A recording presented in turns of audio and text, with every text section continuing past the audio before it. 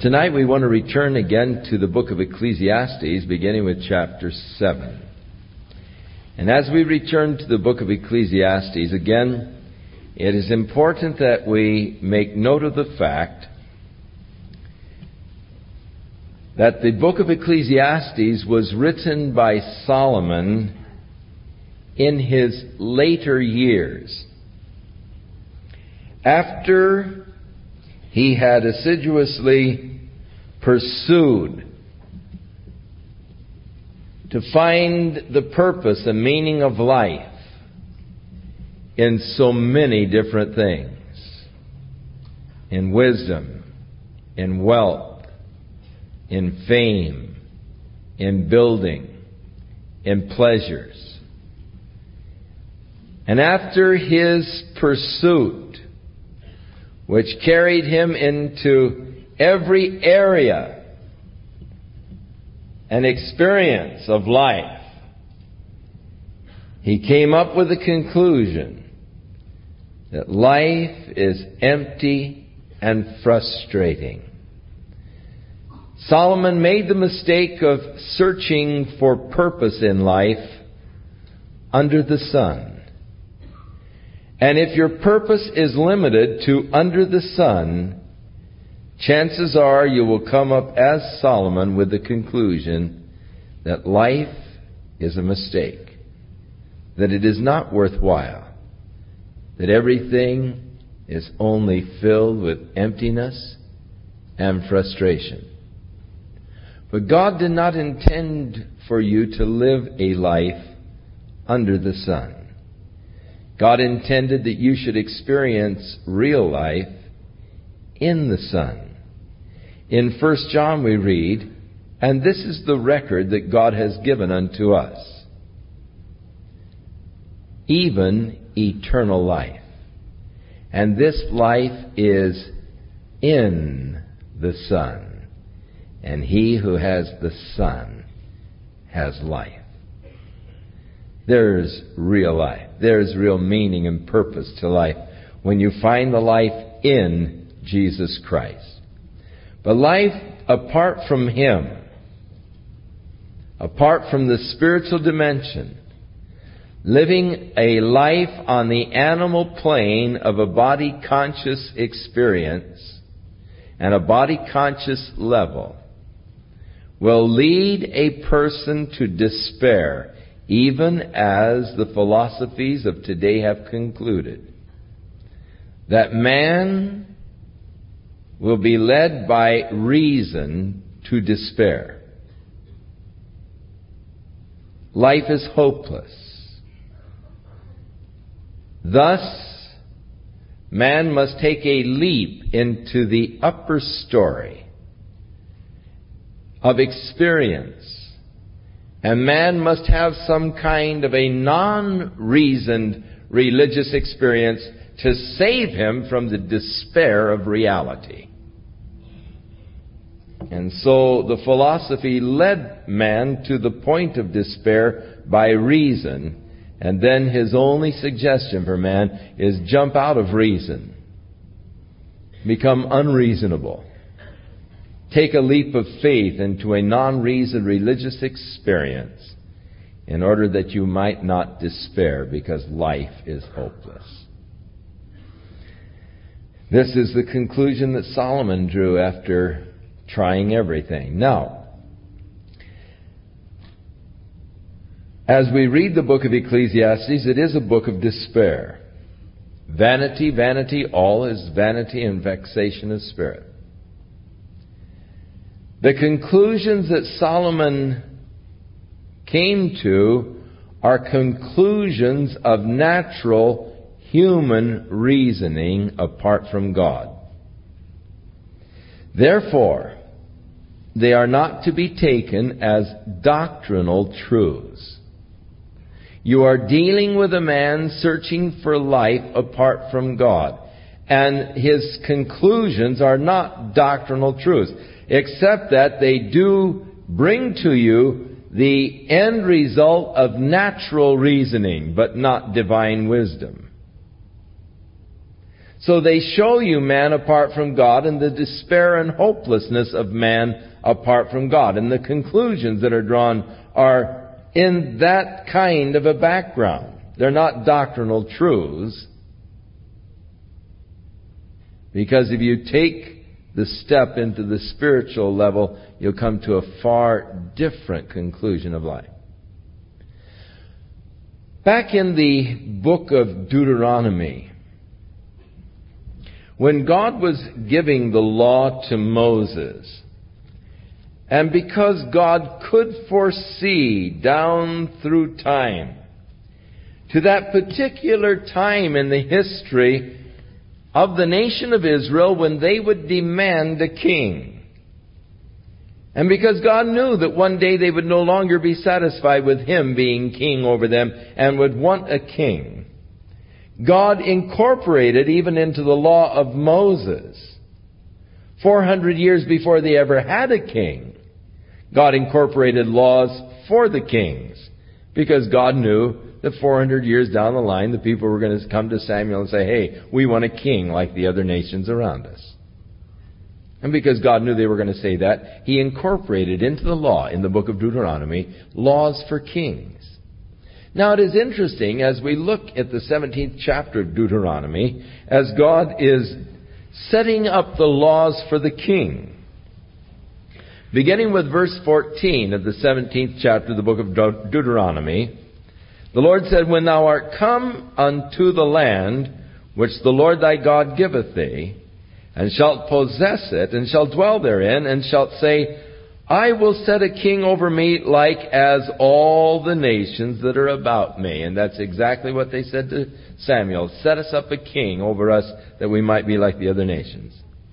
Thou shalt in any wise set him king over thee, whom the Lord thy God shall choose. One from among your brothers shalt thou set king over thee. Thou mayest not set a stranger over thee, which is not thy brother.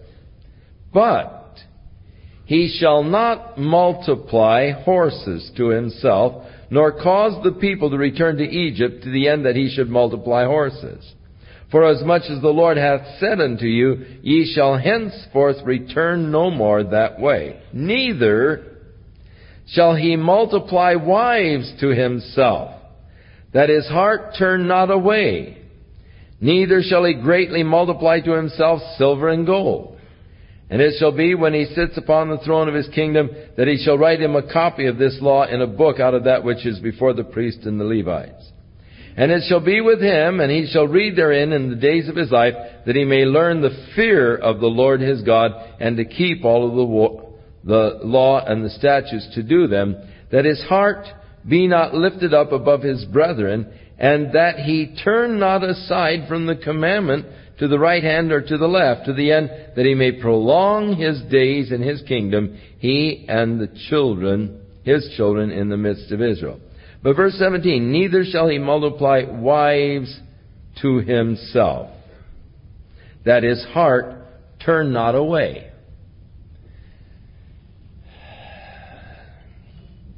It seems prosaic to declare, God understands human nature. And God's laws are written for our admonition, and they weren't written in vain. When you set up a king, one thing a king isn't to do, he's not to multiply wives, lest they turn his heart away. Now let's turn to 1 Kings chapter 10.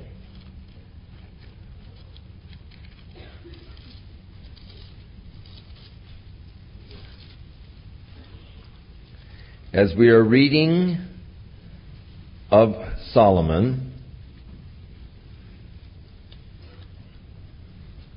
remember he wasn't to multiply gold unto himself, or silver, or horses.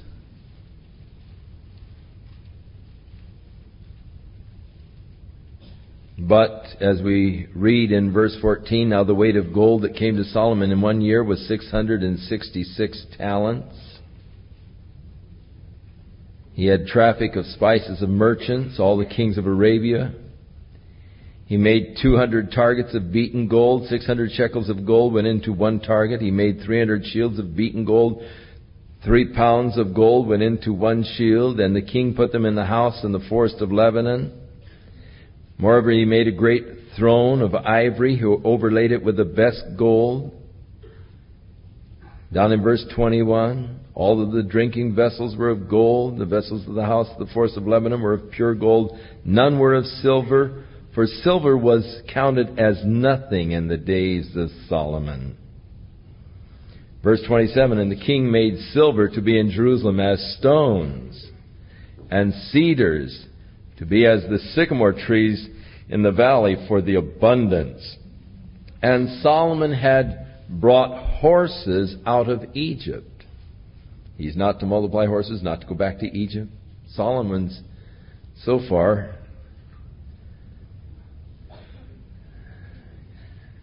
getting an F for the course. And as we get into chapter 11, but King Solomon loved many strange women, together with the daughter of Pharaoh, women of the Moabites, Ammonites, Edomites, Sidonians, Hittites, and of the nations concerning which the Lord said unto the children of Israel, you shall not go unto them, neither shall they come in unto you, for surely they will turn away your heart after their gods. Solomon clave unto these in love. And he had 700 wives. He's not to multiply wives. Oh. Flunk him. 300 concubines. And what does it say? And his wives turned away his heart. 400 years earlier, God had warned about this very thing. God had forbidden this very thing with the warning lest they turn his heart away. Solomon thought he could beat God. He thought he knew better than God. He thought he knew better than the law of God.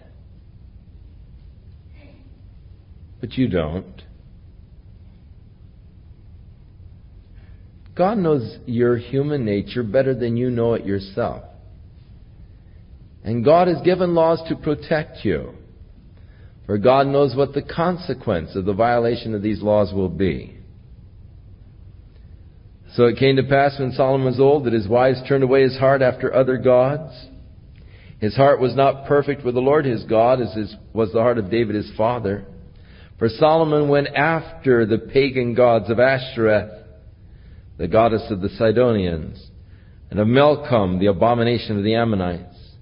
And Solomon did evil in the sight of the Lord, and went not fully after the Lord, as did David his father. Then did Solomon build a high place for Chemosh, the abomination of Moab, in the hill that is before Jerusalem. Actually, it's on the, if you've been over to Jerusalem, that hill that goes on up to the Mount of Olives down at the area of Gihon Springs. That is the hill where he built all of these, and it's in the sight of all Jerusalem. It's right across the valley, and it's in the sight of all Jerusalem. He began to build these pagan temples. A place for Chemosh, the abomination of Moab, and for Molech, the abomination of the children of Ammon. And also likewise he did for all of his strange wives, which burnt incense and sacrificed unto their gods. So every time he'd marry a wife from some different area, he'd build a temple for her so she could go over and burn incense to her God right across the hill where all of Israel could see. So Solomon had turned his heart away from God, and in turning his heart away from God, he lost the meaning of life and the purpose of life. And now he is an old man, and he is writing of his experience. The consciousness of the greatness of Jehovah, God of Israel, has passed from his mind. And he's trying to find life apart from God. And he finds that life apart from God is nothing but emptiness. Therefore, you cannot take as scriptural doctrine, the conclusions that Solomon came to in regards to life and death. Because he is reasoning, this is the reasoning of man apart from God, and you need to look at the book of Ecclesiastes of that. Human wisdom, perhaps in its highest expression, yet apart from God, is foolish. As God said in Romans chapter 1, professing themselves to be wise, they became fools. And any time you in your human wisdom seek to find a purpose of life apart from God, it's foolish. Your wisdom has led you to foolishness. Now, chapter 7 of Ecclesiastes is a series of proverbs. And of course, Solomon was filled with proverbs. We just have completed the book of Proverbs, of which the majority were written by Solomon. And in chapter 7, he does go into another series of proverbs, sort of unrelated again to each other, but just little sayings of human wisdom. A good name is better than precious ointment. Better to have a good name than to have good perfume. And the day of death than the day of one's birth. Now that sounds pretty much in despair, doesn't it? Oh, the day of a person's death is better than the day of his birth. That's one who has become cynical because he has sought to find life apart from Jesus Christ. And in that case, it may be true, but living with Christ is a glorious life. It is better to go into the house of mourning than the house of feasting. For that is the end of all men, and the living will lay it to his heart. Sorrow is better than laughter, for by the sadness of the countenance the heart is made better. The heart of the wise is in the house of mourning, but the heart of fools is in the house of merriment. So he has taken a very jaundiced view of life, a very jaundiced view of pleasure, of joy, because apart from the Lord it is all emptiness, it is all a sham. And because he was seeking it apart from God, he experienced the emptiness of it, and thus he became a bitter old man. Bitter with life. It is better to hear the rebuke of the wise than for a man to hear the song of fools. For as the crackling of thorns under a pot, so is the laughter of the fool. It's just emptiness. Surely oppression makes a wise man mad, and a gift destroys the heart.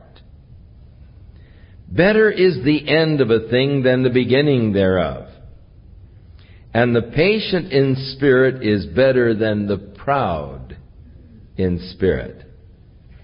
Be not hasty in thy spirit to be angry, for anger rests in the bosom of fools. Say not thou, what is the cause that the former days were better than these? For thou dost not inquire wisely concerning this. You always hear them talk about the good old days. And he said that's not always so true. The good old days when you women didn't have automatic dishwashers and vacuum cleaners and wall-to-wall carpeting in your house, and supermarkets down the block. But you all grew your own gardens, ground your own flour, used the scrub board Oh, the good old days. No, we have it pretty nice, you know. We always look back, though, and we think about the days of our youth when Orange County wasn't crowded, when it was full of orange trees instead of subdivisions. But there are advantages both ways.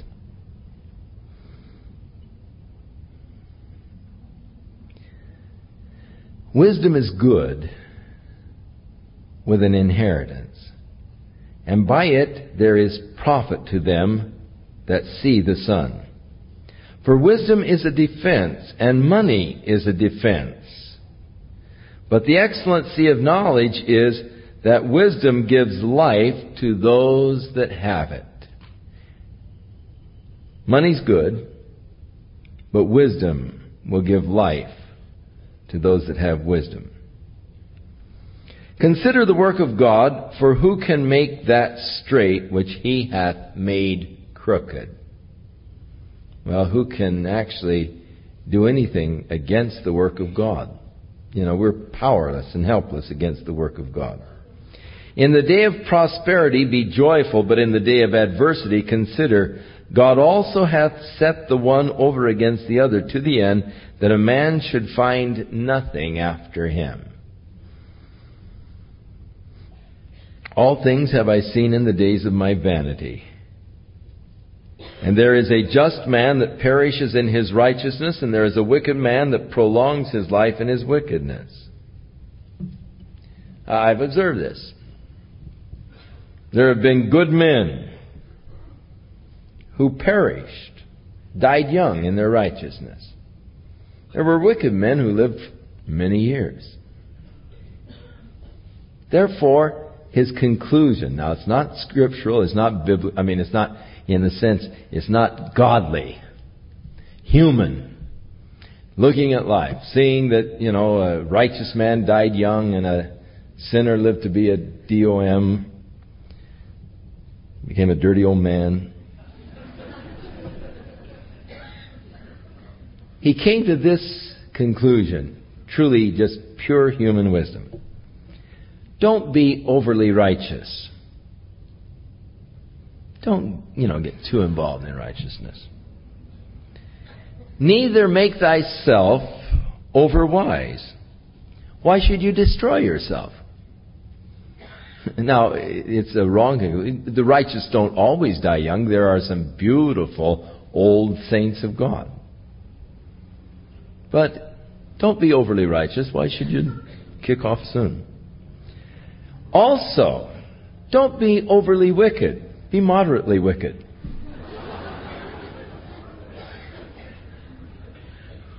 Neither be thou foolish. Why should you die before your time?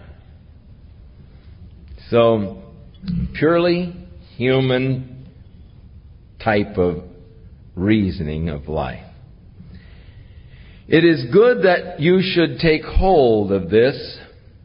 Yes, also from this withdraw not thine hand, for he that feareth God shall come forth of them all.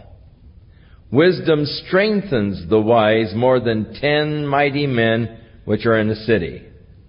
For there is not a just man upon earth that doeth good and sinneth not. Now in this he was correct. The Bible said there is none righteous, no, not one. The Bible says all have sinned and come short of the glory of God. A human observation that is correct. Also take no heed unto the words that are spoken, lest thou hear your servant curse thee. They say that an eavesdropper rarely hears anything good about himself. You're that kind of person that's always trying to eavesdrop on others' conversation. And so he's sort of warning you against that. Don't take heed unto word. Don't, be trying to listen to what they say. You're going to find out they're cursing you. For you know how that oftentimes in your own heart you have likewise cursed others. All this have I proved by wisdom. Not by God. I've proved it by wisdom. But the wisdom of man, the Scripture said, is foolishness with God. I said, I will be wise, but it was far from me. That which is afar off and exceeding deep, who can find it out? I applied my heart to know and to search and to seek out wisdom and the reason of things, and to know the wickedness of folly, even the foolishness and madness. And I find more bitter than death the woman whose heart is snares and nets, and her hands as bands. Whoso pleases God shall escape from her, but the sinner will be caught by her.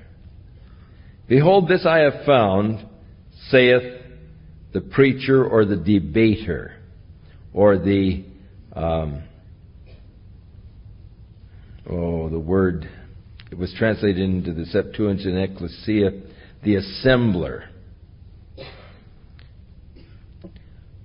One by one to find out the account, which yet my soul seeks, but I have not found, or find not. One man among 1,000 have I found, but a woman among all those have I not found. So in all of his 1,000 wives, he didn't find a decent one.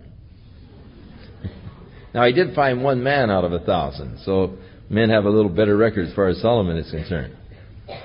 But you might, of course, also observe he didn't marry any of the men, and you don't really know a person until you marry them.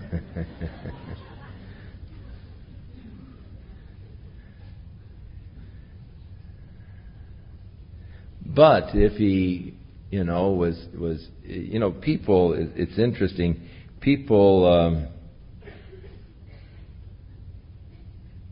seem to repeat mistakes. And you find a person who has been married 5, 6, 7 times. It really can't be that the other person was wrong all the time. You say, well, it might be. It might be the person is just who has been married that many times is just a poor judge of character. And they're following a pattern, because we often do. We marry the same kind of a person. And always you think, the second time around, I'd be wiser and I'll make a better choice and all. But we are bound by certain patterns, and if, of course, you get a godly, righteous woman, her price is far above rare rubies, and you'll find one in 1,000 every time you find one who loves the Lord. How glorious it is, how beautiful it is to have a wife who loves God, who calls upon the Lord. What a blessing and what an asset they are to our lives. Lo, this only have I found, that God hath made man upright, but they have sought out many inventions. God made us straight, but boy, how we have searched otherwise. Who is a wise man? And who knows the interpretation of a thing? A man's wisdom makes his face to shine, and the boldness of his face shall be changed. I counsel thee to keep the king's commandment, and that in regard of the oath of God, be not hasty to go out of his sight. Stand not in an evil thing, for he doeth whatsoever pleaseth him. Where the word of the king is, there is power. And who may say unto him, what are you doing? The king stands as the authority. You can't really come to the king and say, hey, what are you doing? And the same is true of God. Paul said, who are you to say unto him that has created you, why hast thou made me thus? The sovereignty of the king, which also speaks of the sovereignty of God. Whoso keeps the commandments shall feel no evil thing, and a wise man's heart discerns both time and judgment. Because to every purpose there is a time and judgment. Therefore the misery of man is great upon him. For he knoweth not that which shall be. For who can tell him when it shall be? So you don't really know what's going to be, when it's going to be. The future is so uncertain. There is no man that has power over his spirit to retain the Spirit. Neither hath he power in the day of death. And there's no discharge in that war. Neither shall wickedness deliver those that are given to it. No man has any power over his spirit. When the time comes for you to die, you don't have any power over your spirit to retain it, to cause your spirit to remain. No power in death. The only one who really did exercise that kind of power over his spirit was Jesus Christ. When on the cross it said he bowed his head and dismissed his spirit. He had earlier said unto them, no man takes my life from me, I give my life. And in order to keep with what he said, no man takes my life, when he was hanging there on the cross after he cried, it is finished, Father, into thy hands I commend my spirit, he bowed his head, and it said, and he dismissed his spirit. He said, okay, you can go now. And he died. He had power over his spirit to dismiss it. We don't have that power. All this have I seen and applied my heart unto every work that is done under the sun. There is a time wherein one man rules over another to his own hurt.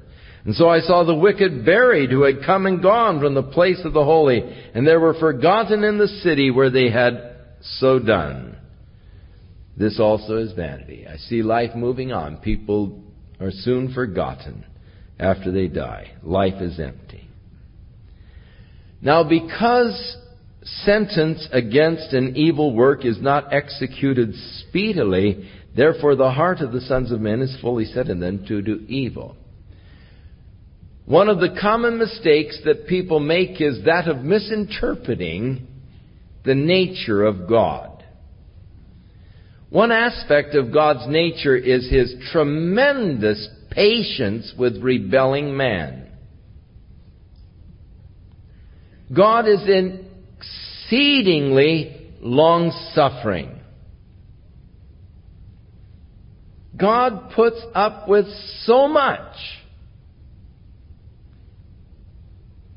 He doesn't strike immediately, but oftentimes forestalls judgment for months, for years.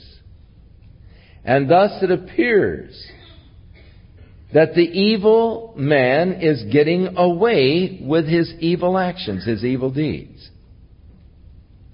And people begin to misinterpret the long-suffering of God, because He doesn't execute His sentence speedily, because He doesn't immediately come down with a fist of judgment upon a man many times thinks he's getting away with his evil, thinks he's put one over on God, thinks that he has been clever and has hid his sin from God, or worse yet, thinks that God is condoning what he has done. Because I'm still blessed and I'm prosperous. I'm a prosperous cheat, so God, is condoning my cheating. It doesn't matter to God that I cheat. It doesn't matter to God that I lie or I steal or whatever, because look, I'm blessed. It doesn't matter to God that I'm living an immoral life, because, look at all that I have. And people begin to misinterpret God's grace and God's long-suffering as God's approbation for their actions and for their lives. Not so. That's a fatal mistake to make. God does know. God does see. God does care. God will judge. But because God doesn't judge immediately, because the sentence of God isn't executed speedily, because God is giving you opportunity to turn, God is giving you opportunity to repent, God is giving you the opportunity to come out of your sin and to be saved. And He's very patient with you. God's not willing that any should perish, but that all should come into repentance. You see, the real delay in the return of Jesus Christ is just God's unwillingness that men should perish. As Peter is talking about the second coming of the Lord, he said, hey, in the last days, there are going to be scoffers that are going to come saying, oh, where's the promise of Jesus coming again? They've been talking about that for years. He hasn't come. And He's not going to come. Things just continue as they were from the beginning. But Peter said, hey, God isn't slack concerning His promises, as some men count slackness. But He's faithful to usward. But He is not willing that any should perish, but that all should come to repentance. Therefore, consider ye actually this time as God's patience in order that men might be saved.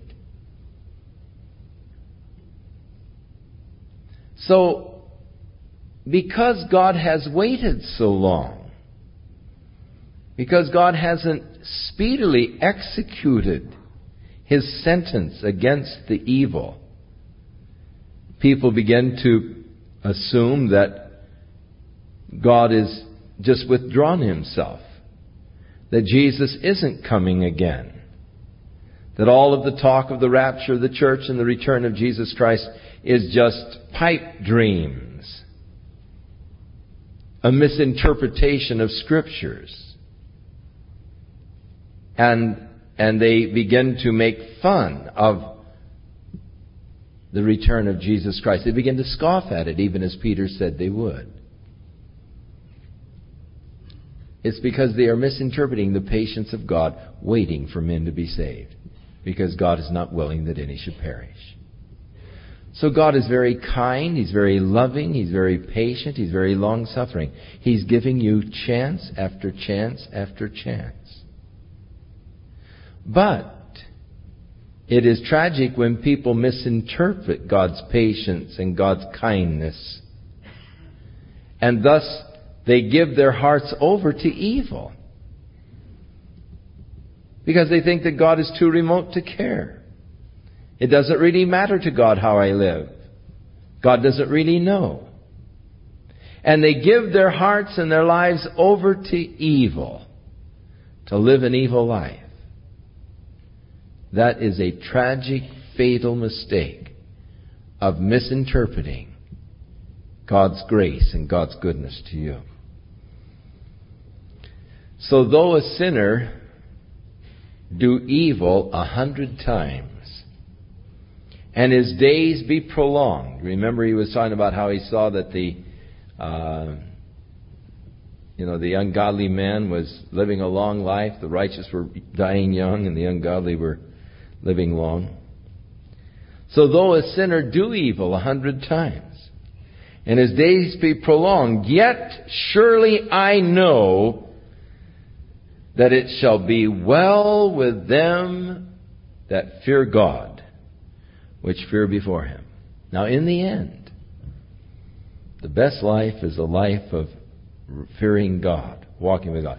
Fear of the Lord is to depart from evil. So I know that in the long run, that life is the best. It's going to be well with the man who has departed from evil, but it shall not be well with the wicked. In the end, God's judgment will come. You can't escape it. God's judgment will come. And thus I surely know it will be well with those that fear God. But it shall not be well with the wicked, neither shall he prolong his days, which are as a shadow, because he fears not before God. Now there is a vanity which is done upon the earth, and there be just men unto whom it happens according to the work of the wicked. Again, there be wicked men to whom it happens according to the work of the righteous. So I said this also is vanity. Things happen to both good and evil men. Same kind of experiences to both. A righteous man gets cancer. An unrighteous man gets cancer. A righteous man is prospered, an unrighteous man is prospered. He makes this observation. What happens to one happens to the other. It's emptiness. Then I commended merriment, because a man hath no better thing, and this is his human philosophy and human reasoning coming out again. Hey, it's great to be merry because the man has no better thing under the sun. And it's probably true. Under the sun, man, life is just very shallow, and you live life on a very shallow level. And under the sun, the best thing to do is just to eat and drink and be merry.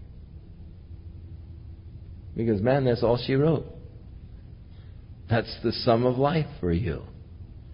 So you might as well live it up, because you're going to be burning after a while. So, live it up now. Life under the sun. For that shall abide with him of his labor, the days of his life, which God gives him under the sun. Might as well enjoy what you got now, because, man, it's going to be tough later.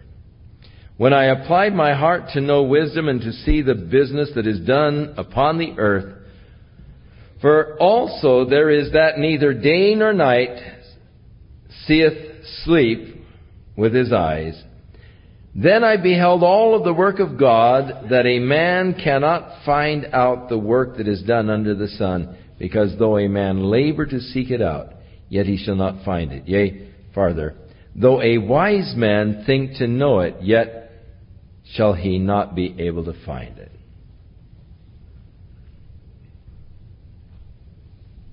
A man cannot find out the work of God, though you search it out.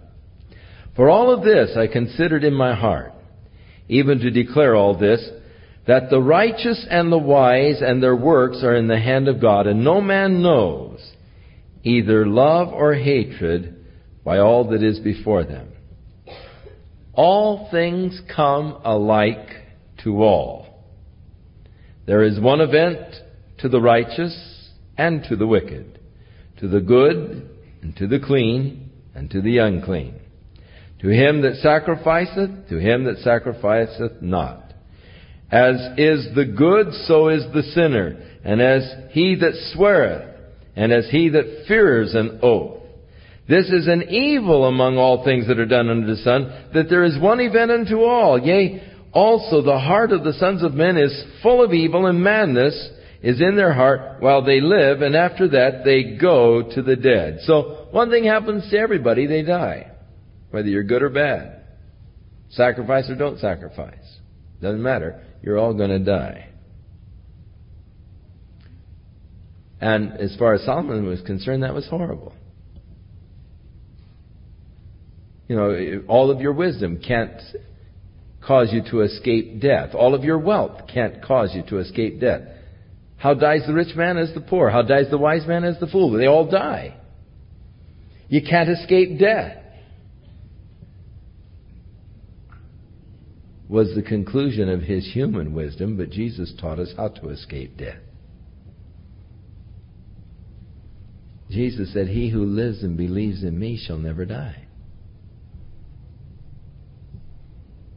You can escape death by living and believing in Jesus Christ, but the human mind, human wisdom won't bring you to that. It takes the revelation of God. And if you're only coming at life from the human level and trying to find God from the human level, you'll never make it. God must reveal himself to you by his Spirit. And God has revealed himself through his Word. And God has revealed. And this is the record. That God has given to us eternal life. And this life is in the Son. And he who has the Son has life. He that lives and believes in me, Jesus said, will never die. For to him that is joined to all the living there is hope. For a living dog is better than a dead lion. I guess so. For the living know that they shall die, but the dead don't know anything. Neither have they any more a reward, for the memory of them is forgotten. Now, those who teach the annihilation of the soul, immediately turn to this as their scriptural proof. The book of Ecclesiastes, a book that deals with human reason, human intellect, apart from God. And they pick out this scripture to prove soul annihilation. For the living know that they shall die, but the dead know nothing. Neither have they any more reward, for the memory of them is forgotten. And then in verse 9, their second proof text. No, beg your pardon.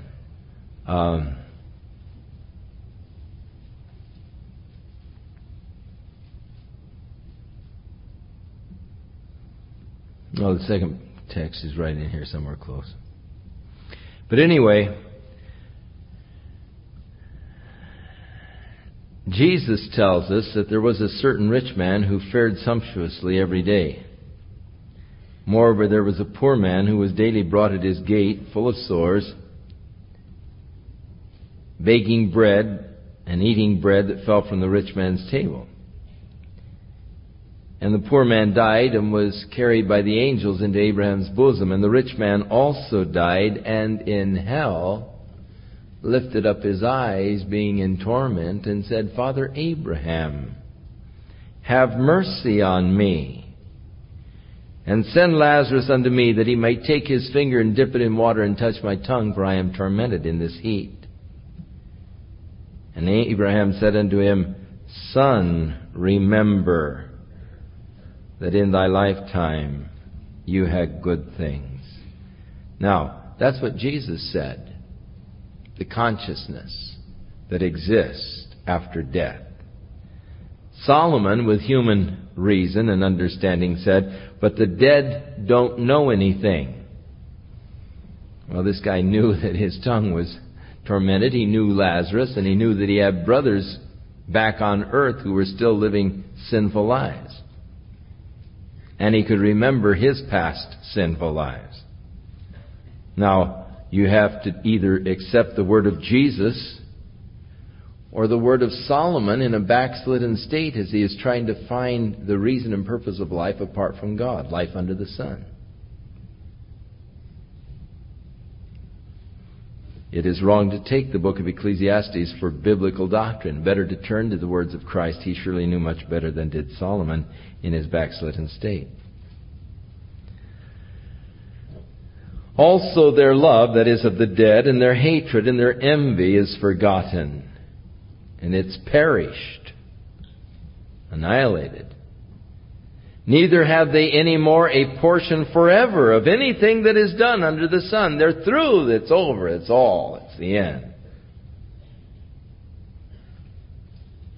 So go thy way. Eat your bread with joy. Drink your wine with a merry heart. For God now accepts your works.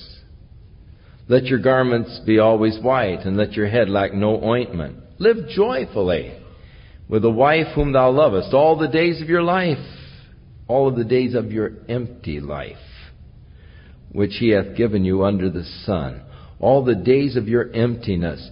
For that is your portion in this life, and in thy labor which you take under the sun. That's all you're going to get, man, so you might as well go for it. That's life. Whatsoever your hand finds to do, do it with all your might. For there is no work, nor device, nor knowledge, nor wisdom in the grave. That's their other proof text. No work, device, knowledge, or wisdom in the grave where you are going. It's not what Jesus said. I returned and saw under the sun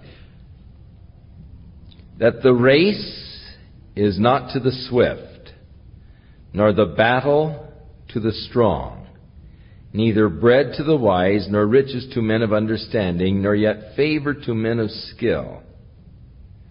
But time and chance happens to them all. There is no purpose in life. There is no guiding hand in life It's all a matter of time and chance. That's his conclusion. That is not a scriptural doctrine. Only Solomon's conclusion of looking at things. Life is just time and chance. It doesn't matter how swift or slow, weak or strong, wise or foolish. Life is just time and chance. For a man also knows not his time, as the fish that are taken in an evil net, the birds that are caught in a snare, so are the sons of men snared in an evil time, when it falleth suddenly upon them. This wisdom have I seen also under the sun, and it seemed great to me. Now this is what I observed. It seemed like a great thing. There was a little city and a few men within it, and there came a great king against it and besieged it, and he built great bulwarks against it. Now there was in this little city found a poor wise man, and he by his wisdom delivered the city, yet no man remembered that same poor man. Then I said, wisdom is better than strength. Nevertheless, the poor man's wisdom is despised, and his words are not heard. The words of wise men are heard in quiet more than the cry of him that rules among fools. Wisdom is better than the weapons of war, but one sinner destroys much good. So his conclusions of observing a city spared by a wise man. Chapter 10, dead flies cause the ointment of the apothecary to send forth a stinking odor. So does a little folly to him that is in reputation for wisdom and honor. There are certain men that just should not be doing foolish things. We are reading quite a bit lately about the Bohemian Club. And we are told of all of the important people in the United States, men who are part of this Bohemian Club.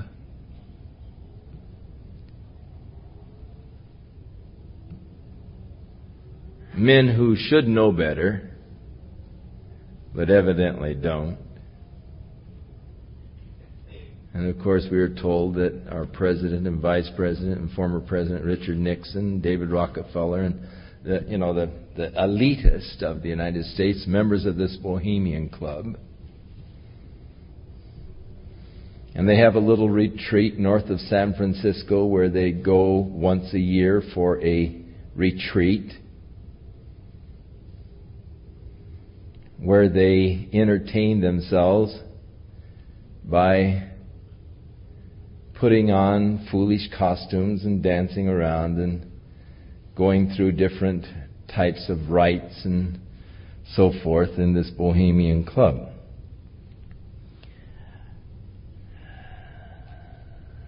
But even as dead flies cause the ointment of the apothecary to stink, so does a little folly to him who is in reputation for wisdom and honor. In other words, men who are in reputation for wisdom and honor, it's just folly in their life is out of place. A wise man's heart is at his right hand. I only bring that up because you're going to be reading more and more about the Bohemian Club. The liberal press has decided to expose its activities because they are sort of ridiculous. And, of course, they are out to get some of our leaders and to sort of demolish them as idols in our eyes. And so you're going to be reading more and more about the Bohemian Club. And so when you read about it or hear about it, you'll say, I heard about that someplace. Where did I hear about that? Oh, yeah, so. But it's something that they are zeroing in on, even as they've zeroed in on Nancy Reagan's fancy clothes and all. They're zeroing in on the Bohemian Club as one of the things. But you see, the problem is, by belonging to it, they have given them, and going along with the folly of this springtime retreat up there as they celebrate the coming of spring by putting on their little flowered tutus and dancing around and all. They're exposing themselves to this, if you're really, a man who is of reputation and everything else, it's just out of place. It's just like flies in the ointment of the apothecary. It's just a stinking thing. And so it's tragic that wise men can do such foolish things. Trying to somehow, it's amazing to me what dumb things wise men can do, and leaders can do, and all.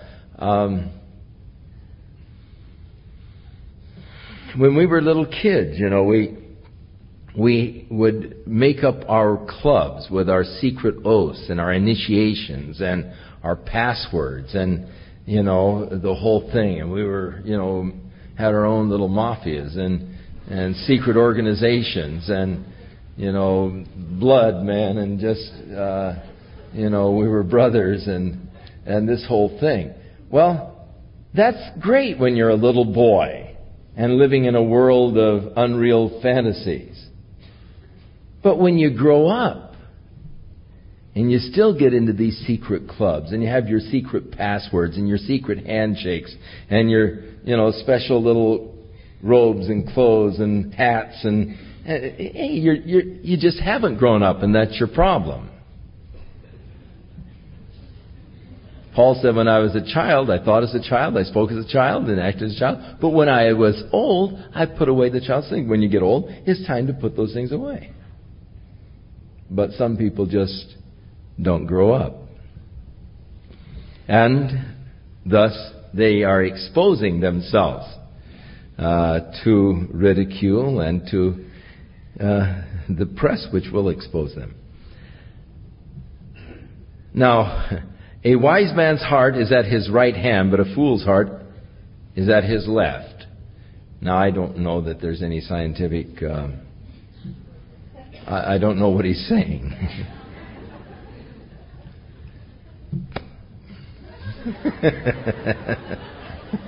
Help. I think I'm getting a heartbeat. Yea, also, when he that is a fool walketh by the way, his wisdom faileth him.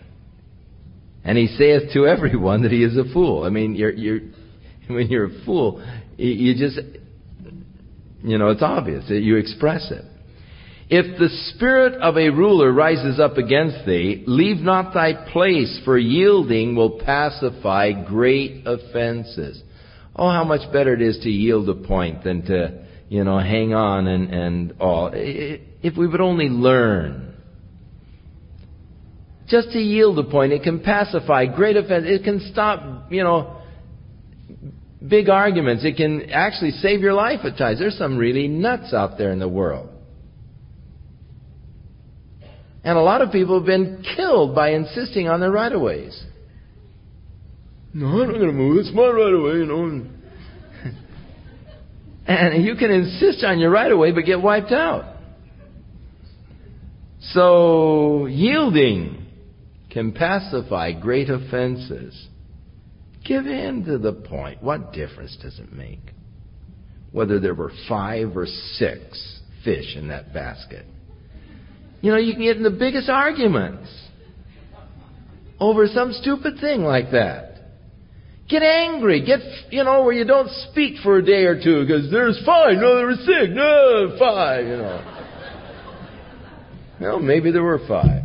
Yield it. Why are you? Well, it's dumb to just argue over things like that. Yielding can pacify great offenses. Good advice. There is an evil which I have seen under the sun, as an error which proceeds from the ruler. Folly is set in great dignity, and the rich sit in a low place. I have seen servants upon horses, and princes walking as servants upon the earth. There seems to be oftentimes inconsistencies. He that digs a pit shall fall into it, and whoso breaks a hedge, the serpent will bite him. They used to hedge about to keep the serpents out. You break the hedge, serpent will bite you. You dig a pit, you'll fall into it. These are just sort of proverbs. Whoso removes the stone shall be hurt therewith, and he that cleaveth wood shall be endangered thereby. If the iron be blunt, and he do not sharpen the edge, then must he put in more strength. But wisdom is profitable to direct. So, figure it out, man. If you're trying to chop wood with a dull iron, a dull hatchet or a dull axe, it's going to take more strength. Sharpen it takes less strength. This makes sense. Surely the serpent will bite without enchantment, and a babbler is no better. He'll bite too. The words of a wise man's mouth are gracious, but the lips of a fool will swallow up himself. The beginning of the words of his mouth is foolishness, and the end of his talk is mischievous madness. A fool also is full of words. A man cannot tell what shall be, and what shall be after him. Who can tell him? We don't know the future. People talk so confidently of the future and all. You don't know what's going to be after you. You don't know what the future holds. The labor of the foolish wearieth every one of them, because he knows not how to go to the city. Woe to thee, O land, when thy king is a child, and thy princes eat in the morning. That means they were drunk all night, so they eat in the morning. Blessed art thou, O land, when thy king is the son of nobles, and thy princes eat in the due season for strength and not for drunkenness. By much slothfulness the building decayeth. Now you that are managers of buildings and so forth, you might choose that to put above the time clocks for the maintenance men. And through idleness of the hands the house droppeth through. A feast is made for laughter, and wine maketh merry, but money answers all things. Now my wife believes that this is a scriptural truth.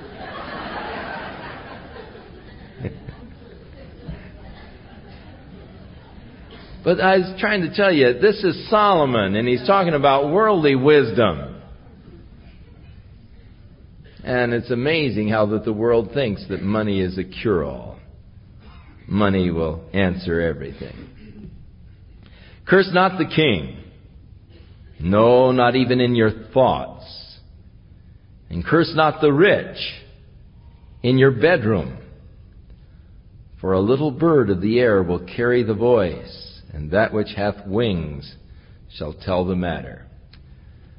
It's amazing how, you say something about someone to a person in confidence, thinking that that's, won't go any further, but it's amazing how many times it'll get right back to the person, and then you have the phone call and say, did you say, what did you mean when you said, and,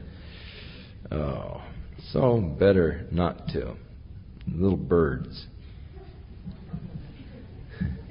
That's where they got the phrase, a little bird told me. Came from this. Cast thy bread upon the waters, for thou shalt find it after many days. Give a portion to 7 and also to 8, for you don't know what evil shall be upon the earth. You don't know when you're going to be in trouble. So, be generous. Give out a portion to 7 people or 8 people, because there might be a time when you're going to be needing a handout yourself. If the clouds be full of rain, they empty themselves upon the earth. And if a tree falls towards the south or towards the north, in the place where the tree falls, there it shall be. He that observes the wind will not sow, and he that regards the clouds will not reap. As you know not what is the way of the Spirit, nor how the bones do grow in the womb of her that is with child, even so you know not the works of God who makes all. Things that we just don't understand, how the bones grow in the womb. The way of the Spirit. Jesus said, the wind bloweth where it listeth, thou hearest the sound thereof, but you cannot tell from whence it is coming or where it is going. So is he that is born of the Spirit. So we don't know the works of God who makes all. In the morning sow your seed, in the evening withhold not your hand. For you know not whether it shall prosper, either this or that, or whether they both shall be alike good. Truly the light is sweet, and the pleasant thing is for the eyes to behold the sun. But if a man live many years and rejoice in them all, yet let him remember the days of darkness, for they shall be many. All that cometh is emptiness. You may live a lot of years, but remember, you're going to be dead longer than you're alive. I mean, so you live to be 105, but those that back in the year 547 lived up to 680 even, they've been dead a long time. And that's what he's saying. You might see the light for many years, but you're going to see the darkness longer. But again, that's life under the sun. Rejoice, young man, in thy youth. Let your heart cheer thee in the days of thy youth. Walk in the ways of your heart and in the sight of your eyes. Poor advice. But know thou that for all these things God will bring you into judgment. Now do what you want, but just remember, God's going to judge you. Therefore, remove sorrow from your heart, put away evil from thy flesh, for childhood and youth are vanity. Too soon old, too late smart. Someone said it's a shame that youth has to be wasted on the young.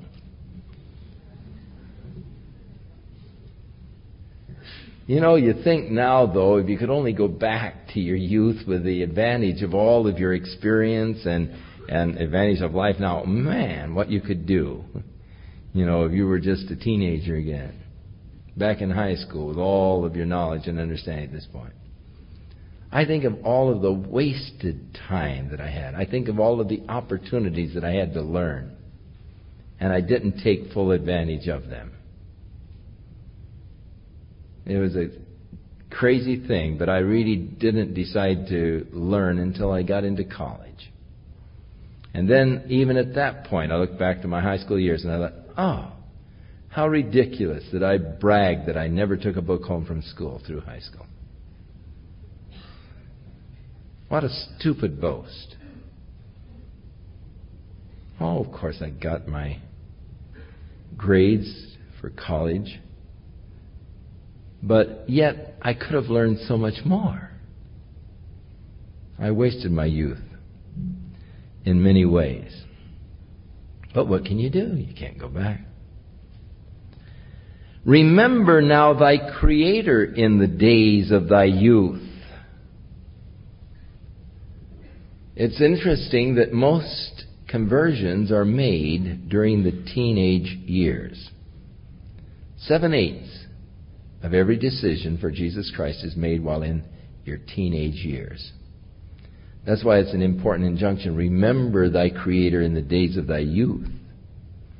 While the evil days come not, nor the years draw nigh, when you shall say, I have no pleasure in them. Don't wait till you get old to serve the Lord, to give your life to Jesus Christ.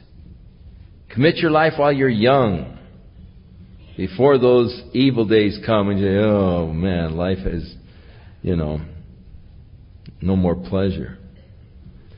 And so we have now an interesting sort of graphic description of the aged person.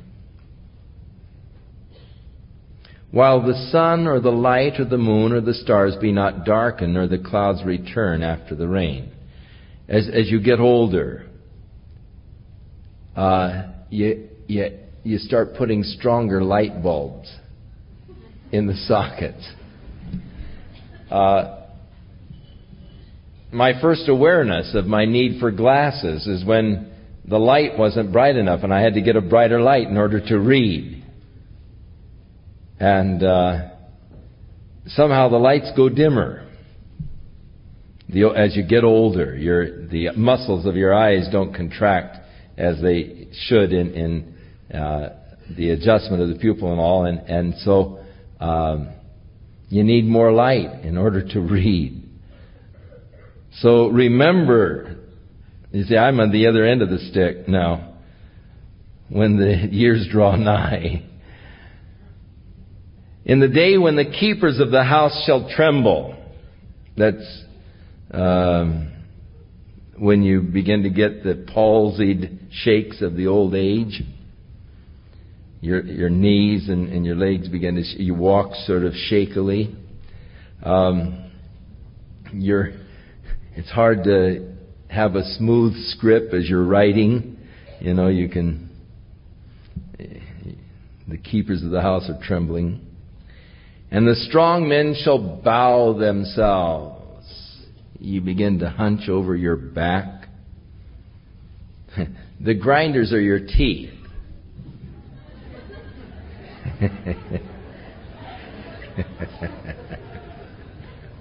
And they cease because they be few. Of course, in those days they didn't have the spare sets.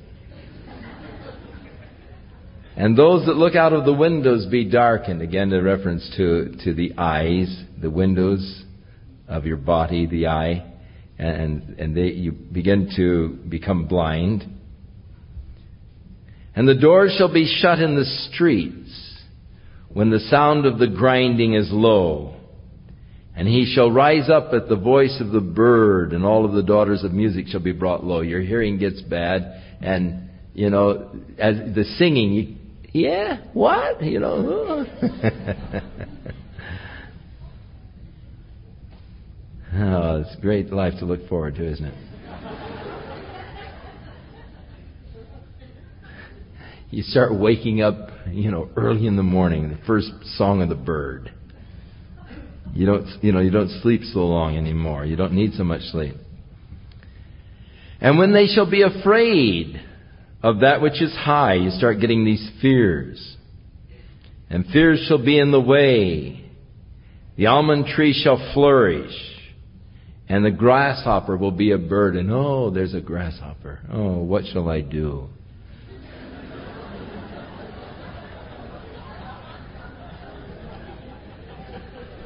I was visiting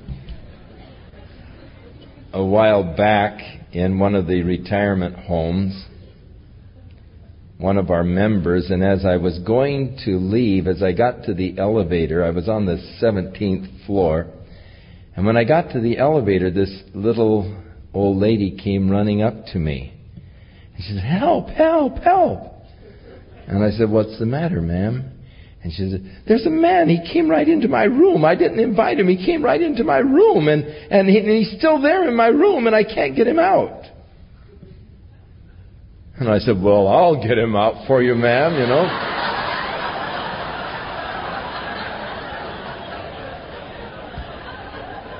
She was a little old lady, so I figured it must be a little old man, you know. Could handle that. So I went back to her room with her. And we went into her room, and here I was ready to, assume my authority and order the guy out. "What are you doing in this room? Uninvited on." And looked around. I said, "Well, ma'am, I don't see anybody here." She said, "Well, he came flying right in that window there. And he landed right there in the sink and was just staring at me for a while, you know."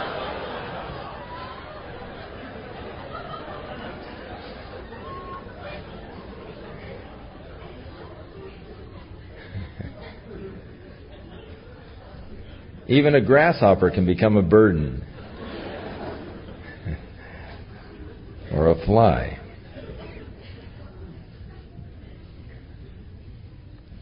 Your desires shall fail,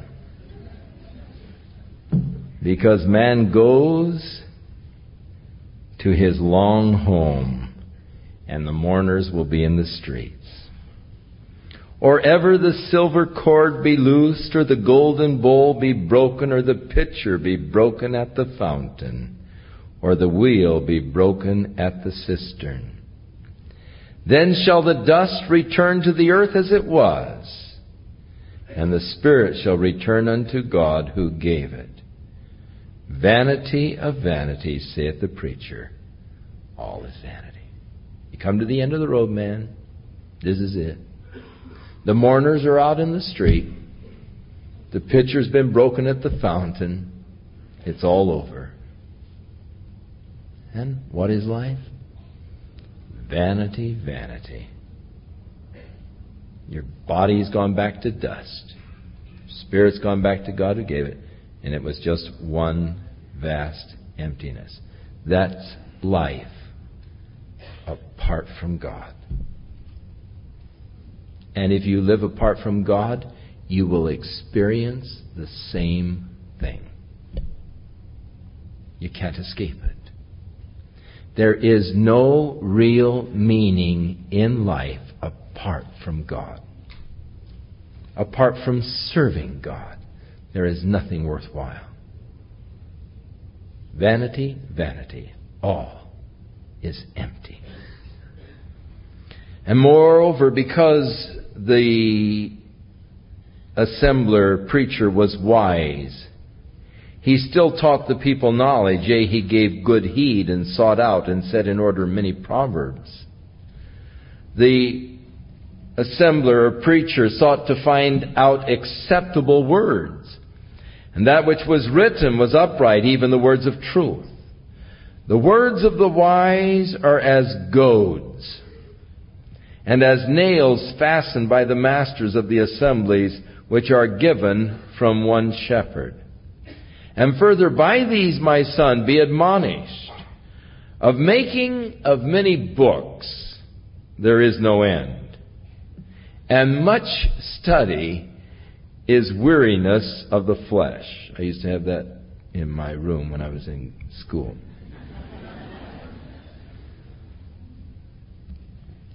Now let's hear the conclusion of the whole matter. This is it. Fear God. Keep His commandments, for this is the whole duty of man. For God shall bring every work into judgment, with every secret thing, whether it is good or whether it is evil. This is it. The best way to live is just to fear God. Keep His commandments, because one day God is going to bring every work into judgment, even the secret things, whether good or evil.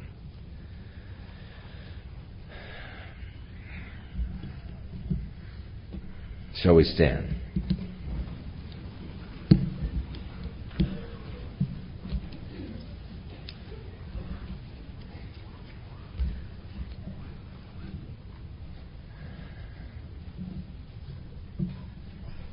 I pray that the Lord will give you a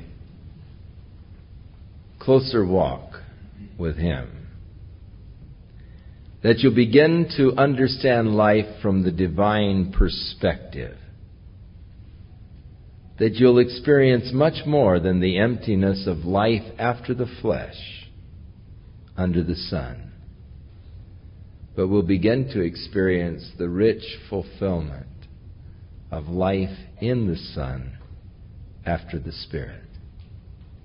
And so may God lead you by His Spirit into that full, rich life that He wants you to know and to experience in Jesus Christ.